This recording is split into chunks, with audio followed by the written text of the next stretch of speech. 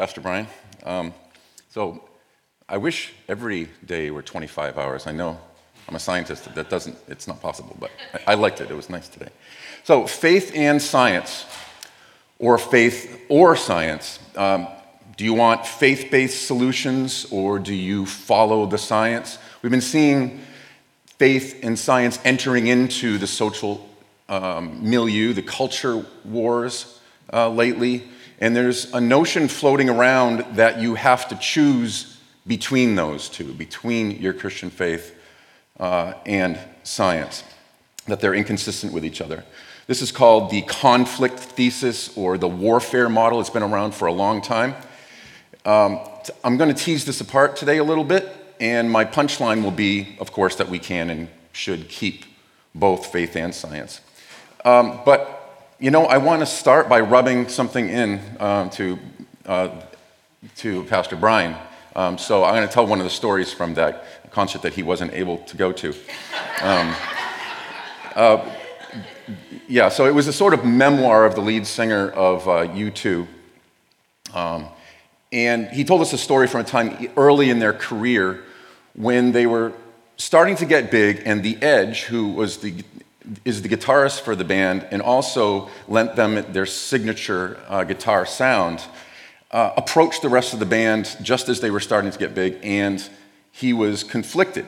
He said their music was going to get in the way of their Christian faith and that he would not have that. So he said, "Are we serving Jesus or Joey Ramone?" Or you could say El Shaddai or Elvis. And essentially he said, "I'm out of here. If it's between faith and fame, I'm choosing faith." And he nearly left the band. But in the end, they did sort of get together, the four of them. They prayed about it, they hashed it out, and finally they decided they could have their Jesus and their rock and roll too.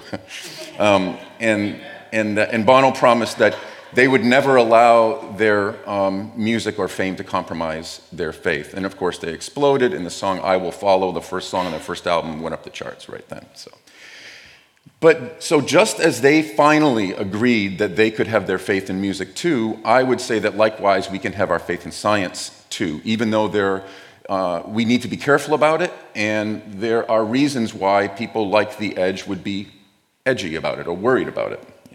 There's a battle going on out there. For instance, Oxford University has an endowed chair dedicated to the public understanding of science. So the person who holds that position has a responsibility to interpret science for the people. Now, the person who took that chair, who was given that prestigious position when it was created in 1995, is Richard Dawkins, a biologist. And his main goal, ever since taking that position, was to argue that we ought to abandon faith in God in preference to science. He's notorious for ridiculing Christians and Christian faith. Now, it's not like Oxford is an inherently atheistic place. It was created 1,000 years ago by Christian monks, and it has hosted many of the greatest Christian thinkers of the last millennium. It produced the author of what a lot of societies and polls and magazines have voted the greatest Christian work of the 20th century, which is C.S. Lewis's Mere Christianity, and the greatest fantasy novel ever written, also by a devout Christian, J.R.R. Tolkien's Lord of the Rings. But while those very works were being published in the mid-1950s, Richard Dawkins was at school reading something else, Why I Am Not a Christian by Bertrand Russell. And you'll hear a lot of other voices around like his too. Some of the names are Sam Harris, Daniel Dennett, Michael Shermer, Jerry Coyne, Lawrence Krauss. All of these people claim to represent science in some way and are very vocal about seeing faith as outmoded, silly, and even dangerous. But on the other hand, there are many of the great scientists in history, perhaps most, were Christians. And many wrote a lot about their faith in addition to their science. Blaise Pascal, Isaac Newton, Robert Boyle, Antoine Lavoisier, Michael Faraday, James Clerk Maxwell, R.A. Fisher. Nowadays, the most important scientist or the most powerful scientist in the world is usually the person who runs the United States National Institutes of Health. And until recently, that person was Francis Collins, who is a committed Bible-believing Christian who, with his team, had previously sequenced the human genome. Now, there's a reason why so many Christians in history, so many scientists in history have been Christian. There's a reason why modern science arose when and where it did, and why the early major figures were often Christians. Science, especially in terms of the explanation of the world around us, which we call pure science rather than applied to different particular problems, was essentially built on monotheistic foundations. When you have many gods or diverse spirits around controlling the world, you have no reason to think that the rules will be the same everywhere.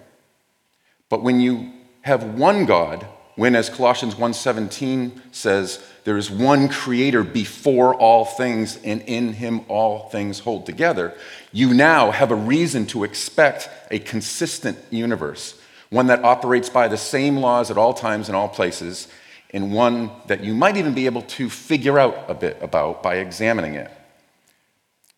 So, what happened then? Why is there this big hoopla today about whether faith and science can coexist peacefully?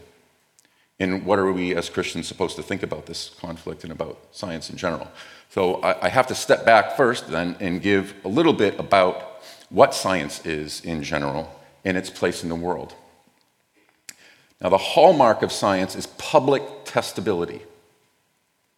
If you have an idea and you can draw a prediction out of it and go out and test it, and if anyone else can test it too, to see whether the prediction holds water, then it's scientific. In a way, this is as old as humanity itself. Think of carpentry, Jesus' profession. How do you avoid splitting wood with your fasteners? Should you rip it along the grain or cross-cut it? What trees are best to produce wood that would be good for the structural features of a house as opposed to, say, a door? These are questions that need observation and sometimes experiment to figure out. You have a new idea, say that hornbeam would make a better baseball bat than ash, then you just go out and test it. But modern science, beginning in the 16th century, just formalized those old rules, those old methods, added new ones, made them public and democratic, and started asking all sorts of questions that nobody had asked before, and invented new techniques to test them. We generally think of the scientific method as a cycle. Up at the top is the generation of a new hypothesis or a modified one, and then you draw a prediction out of it. You go out there through observation or experiment, you collect data, and then you see what the results look like and how they match your prediction. Usually they don't, so you modify your hypothesis and the whole cycle goes around again. And by the way, that top part, the hypothesis generation, is a good place for imagination. A lot of people think that science is sort of dry and unimaginative, but it's the most imaginative scientists that come up with the best new ideas. Most of us go out and just take previous ideas and test them. Now, the testing doesn't have to be direct. It can be indirect. Nobody's seen an electron, and until this year, nobody had seen a black hole. But we had drawn enough predictions out and tested them from that we were confident about their existence, and we have been for some time, decades. The testing does have to be public, though.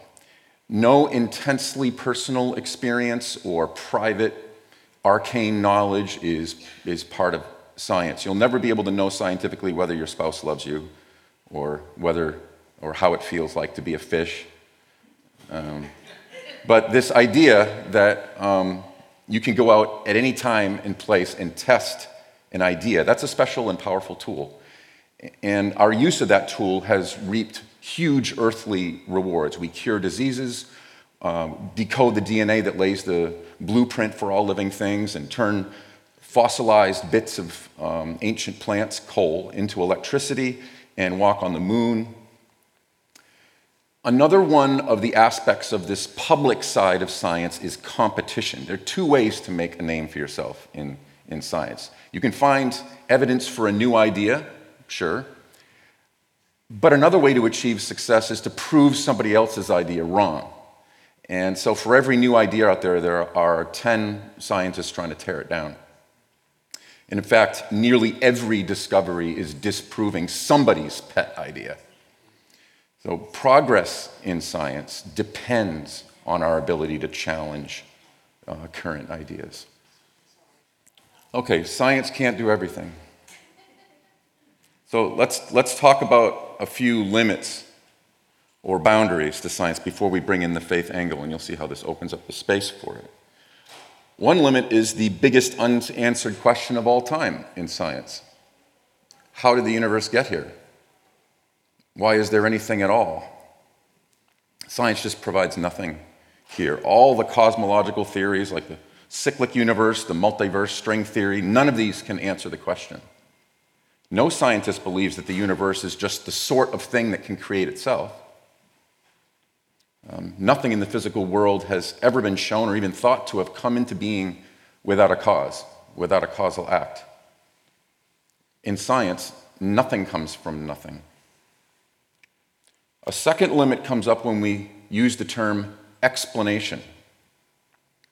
We say science explains things, but really at a fundamental level, we're only describing things, regularities that we observe. So Einstein's E equals mc squared, for instance, describes how objects are essentially part energy and part mass, and as they move, more of the mass converts to energy.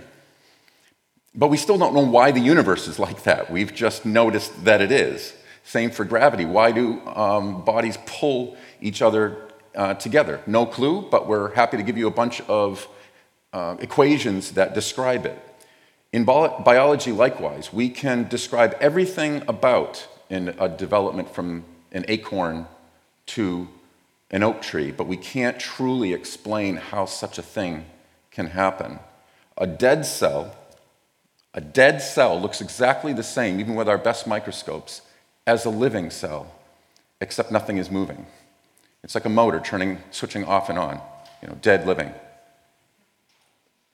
And so what is then this mysterious thing called life then? And there are intermediate things that inhabit the gray area between the living and the non-living, like viruses, prions, DNA. Here's a third sort of limit. Even within science, the bigger the hypothesis, the more difficult it is to test, and the less certainty we have about it. Science is best at testing little things, and the job gets harder and harder as we focus on broader and more significant things. That's how we help our students decide what to study, for instance. When I entered graduate school in biology, I told my advisor I wanted to figure out what ravens were saying to each other. They have among the most variable speech of any bird. So my advisor said, well, go ask Bernd Heinrich in Maine. He knows more about ravens than anybody else in the world. So I asked him, and he said, forget it. That's not a question for a 5-year PhD. That's a question for a lifetime of research. So if you want to study raven vocalizations for 5 years, just pick one of their 25 to 30 different kinds of sounds and just figure out what that means. But it'll take you the first 2 years just to get the ravens accustomed to you. Now, some questions, like whether there's a black hole at the center of every galaxy, has already taken 100 research lifetimes, and we still haven't figured it out. And how to cure cancer has taken up tens of thousands of lifetimes of research, and we still haven't figured it out. So the bigger the question, the harder the task, the less certainty we have. And this pattern is even more evident when we step back from science a bit. As the matters get even bigger, science can't say anything at all. Now, part of the reason for this is that science is blind to anything that doesn't fit its two central criteria. It can only deal with knowledge that is public and testable. It can only discover things that anyone could discover, regardless of their character, regardless of their wisdom, regardless of their spiritual gifts. So the problem with this sort of third limit is that the things that science can't handle are the most important questions of existence. The Ionian thinkers, nearly 3,000 years ago, asked 3 questions. Who am I? Why am I here? And where am I going? And they asked these 3 questions in the deepest sense, wondering what humans are for, why we exist, and what we're supposed to do with our lives.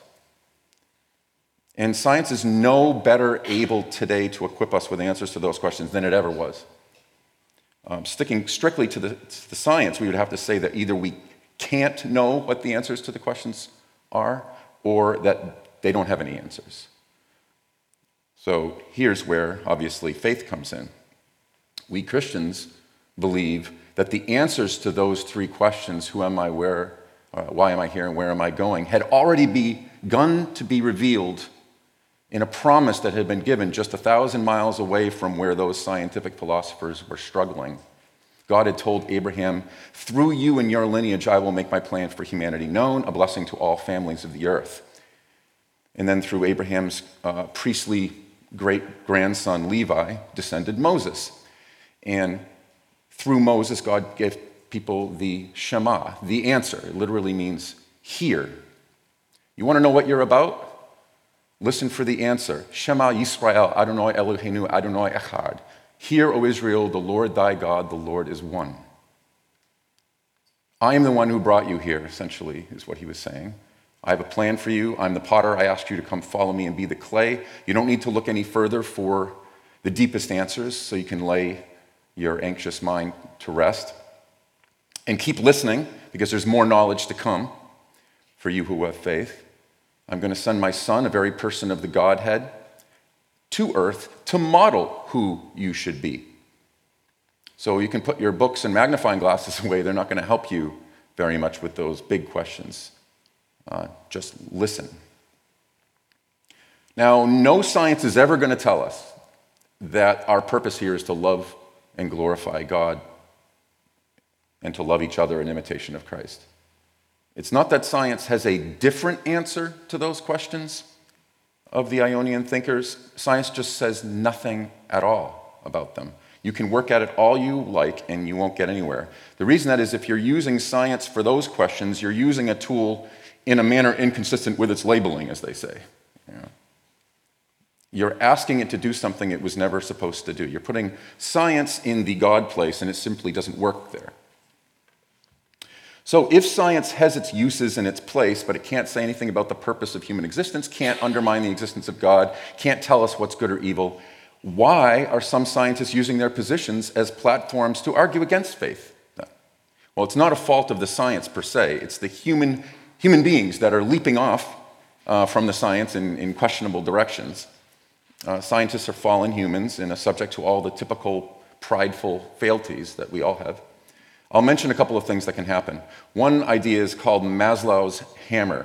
It's the idea that if you have a hammer, you suddenly think everything is a nail.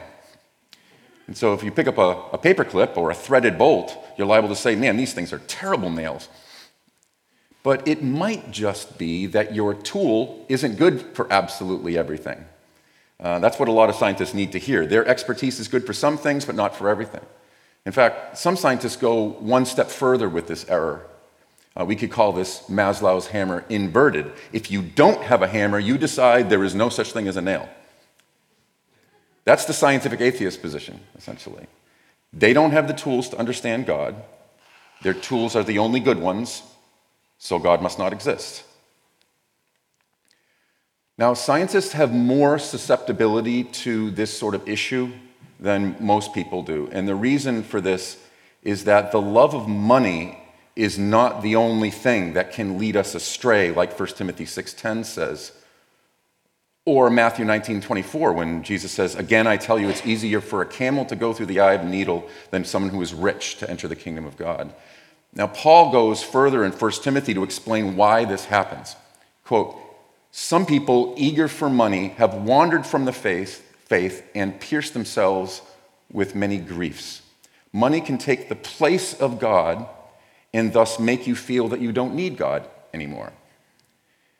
Well, a lot of things can do this. Anything that gives you enough security and self-confidence can make you rely on yourself too much and then squeeze God out of the picture. And I think the power and the certainty that you get in scientific knowledge can lead a human being to say, you know what, this is all I really need. Many scientists have become so excited about the huge advancements that we've made in understanding the world that we decide that we no longer need God. There's a story about Napoleon coming up to the great mathematical physicist Laplace and asking him, where is God in all your equations and explanations? And Laplace famously turned to Napoleon and said, I have no need of that hypothesis. Well, I do think Laplace, like everyone else on Earth, has a need for that hypothesis. I do think we see a good clue to this in what can happen when we remove God from our lives. What often happens is the next thing down on the list of what is most important to us gets jammed up into that spot, right? So like Bob Dylan wrote, you're going to have to serve somebody. It may be the devil or it may be the Lord, but you have to serve somebody. So politics can take the God place, money, and sometimes science can too. And because it's not often done carefully or deliberately, it's often just an intellectual knee-jerk kind of move, it can become a sort of intellectual or instinctual knee-jerk religion, or a cult, which is the simplest sort of religion there is, and the kind you're liable to fall into if you're not careful. The great Harvard biologist E.O. Wilson, he just died a few months ago, wrote in his memoirs that he got so excited by scientific explanations of the physical world that the physical world, quote, increasingly seemed to me to be the complete world. In essence, I still longed for grace, but rooted solidly on earth. So he spoke of entering the temple of science. And in his words again, science became the new light and the way. Often scientists aren't so explicit as Wilson was. They don't even necessarily realize what they're doing. They're often just sort of slipping and sliding down a primrose path that seems right. One thing we can say about those who seek to replace religion with science is that they're not really being good scientists when they do that. So keep in mind that science can only say things that are testable. So is atheism testable? Can public observation and experiment provide evidence that God doesn't exist? No, nobody actually thinks that it can. And so the scientific atheist position violates their very charter as scientists. The furthest a good scientist can go in rejecting God is to say, I don't know, and to leave it at that. So when scientist says that God doesn't exist, it's not a scientific statement. It should not be seen as one. It's more like a religious statement. It's a statement of faith that God doesn't exist. We should be careful when we allow our science to sweep us away like that. The creed of that particular religion is pretty depressing. Here's Richard Dawkins summing up approvingly now the worldview you get when you kick God out of the picture. It's a quote. In a universe of electrons and selfish genes, blind physical forces and genetic replication, some people are going to get hurt, other people are going to get lucky, and you're not going to find any rhyme or reason to it, nor any justice. The universe that we observe has precisely the properties we should expect if there is, at bottom, no design, no purpose, no evil, no good, nothing but pitiless indifference. So, spiritually empty, devoid of purpose, this is exactly what we would expect of a worldview without God. So we can agree with Dawkins about that.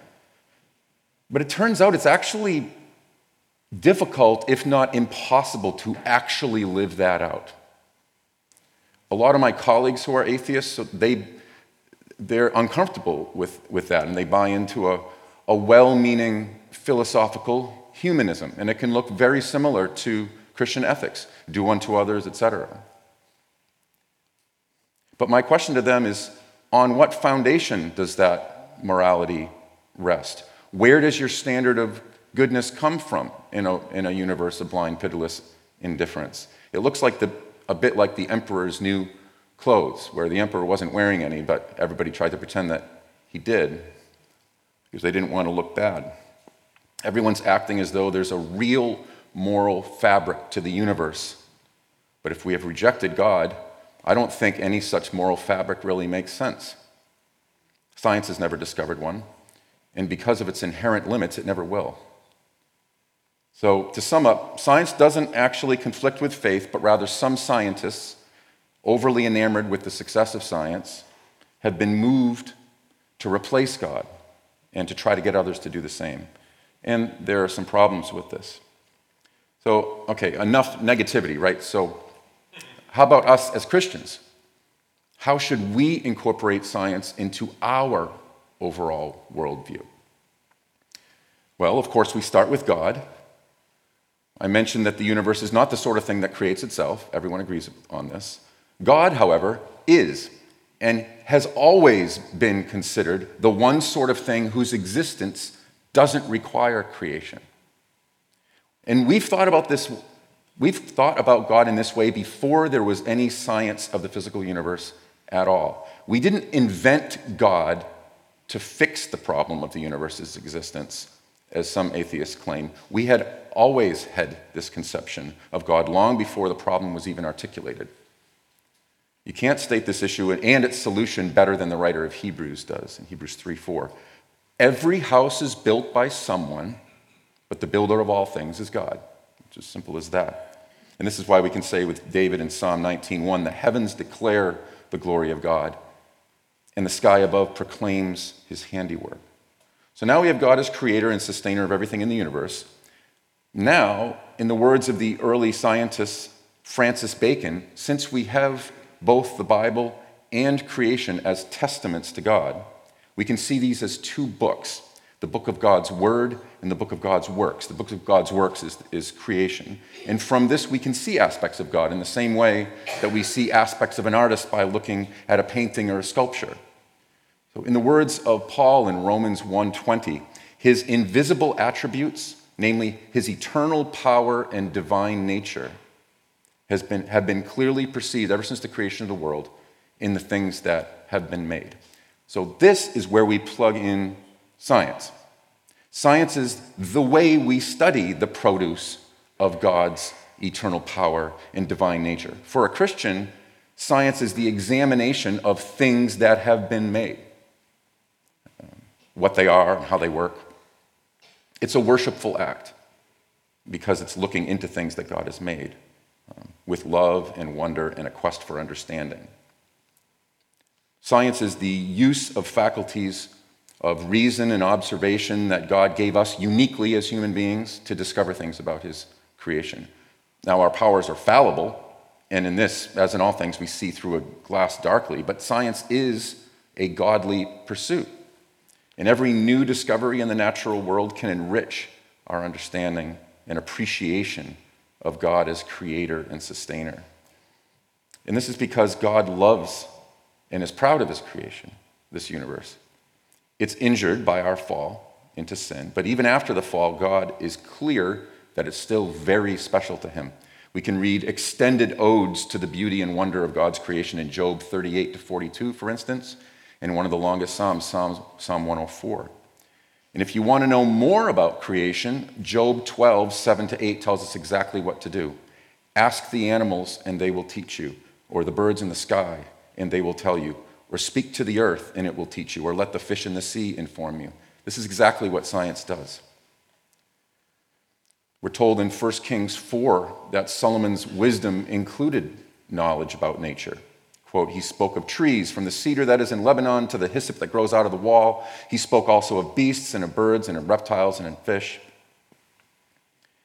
In fact, the very first command that God gave to Adam when he created him in the Genesis 2 account is to find all the organisms that God was creating and name them. And naming in the Hebrew conception is a powerful notion. It's getting at the essence of something. Now, God, of course, knows all his creatures, but we still don't. We're still in the process of fulfilling that command to Adam today. When the scientist J.B.S. Haldane was asked what he learned about God from his biological studies about 80 years ago, he didn't skip a beat. He answered, he has an inordinate fondness for beetles.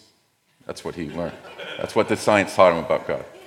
And we have discovered 350,000 kinds of beetles, and there are millions more that are not yet described, making about 25% of all animal species. April, my wife, once worked in a natural history museum and that would send scientists to Africa to collect insects from trees, and it was her job to put them into their respective groups when the explorers came back. And on average, 1 in every 4 insects they brought back was new to science, had never been described, and had no name. So we should love the things that God loves. So he loves goodness, we should love goodness. He loves his creation, we should love it.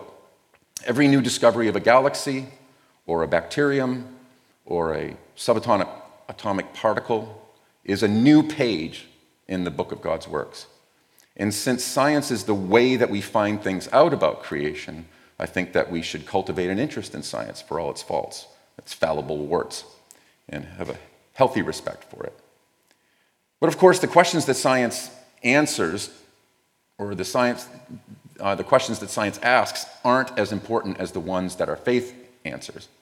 The biggest truths will always be the ones that we can't answer without God, and I love that God designed things that way. But the little things that we can investigate with science can be wonderful too. They can broaden and fill out our understanding of what it means for God to be creator and sustainer of the universe. Everything we discover is a bit of God's wisdom or God's artistry. And sometimes the results of science are important for us in a very practical way as Christians. What is a Christian perspective on alcohol, cannabis, caffeine, genetically modified foods, taking hormones like melatonin, testosterone, estrogen? What is good for us in terms of diet and exercise and other lifestyle issues? How can we respect our bodies as temples of the Holy Spirit in relation to all of these things? What should we think about climate change, pollution, invasive species, stem cell research, euthanasia, a whole host of issues? Understanding the science of these things could help us in our quest to develop a careful, godly Christian perspective on these. And I think we need more Christians not only understanding bits of science, but actually doing science. We've often stayed away from it. I was encouraged to stay away from it myself, partly because of some vocal representatives of science who are very unfriendly to faith. But that turns out to be a self-fulfilling prophecy, though, doesn't it? I mean, how circular it is for us Christians to avoid contributing to the understanding of the natural world and then turn around and complain that science seems like a rather atheistic enterprise. Instead, we should follow Psalm 111:2. Great are the works of the Lord, studied by all who delight in them. We should delight in them and study them. Let's not leave the love and the fascination and investigation of God's creation to those who don't even recognize it as God's creation. Let's pray.